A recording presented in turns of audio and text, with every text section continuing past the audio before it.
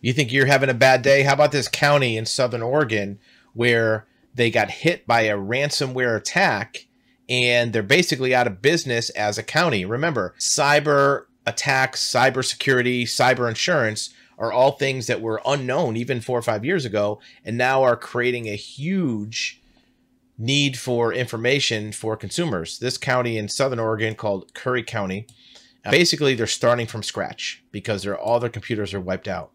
They're struggling to function, according to the article, after it's unable to access any information, including its online files and email. Everything that relates to county operations is now gone. Our computers have to be completely wiped clean and everything has to start over.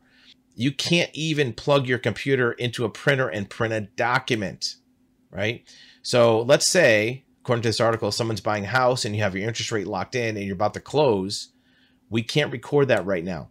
The county recorder that records deeds on properties, out of business. Can't do a marriage license. Can't record the sale of your home. It's going to cost the residents millions of dollars to fix this. Now, it's unknown if they have cyber insurance that covers any of this. However, they probably don't, because one of the things that we have found with cyber insurance is that if you have a cyber insurance policy, that company is going to constantly monitor your network to make sure you're not attacked. Cyber insurance isn't just like, let's say, fire insurance that pays you if you have a fire. Cyber insurance is kind of like having a fire department on premise all the time, right? If you buy fire insurance, there's not going to be a fire truck there with a hose pointing at your building 24 hours a day.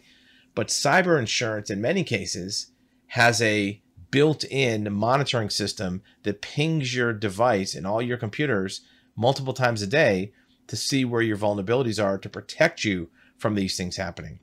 County is collaborating with state police, FBI in investigation. Well, that's after the fact. Even if they find out who it is, it's not going to fix anything. Ransomware attacks have increased primarily in the US, and they also attack bigger counties. Look, as a private citizen, you're also not immune from this.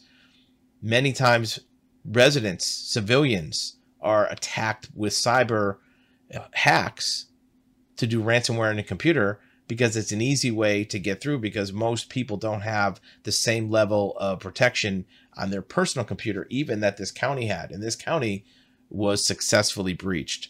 So keep that in mind as you're imagining all the information, files, data that you have on your computer, or even that you store in the cloud that's accessed by your computer.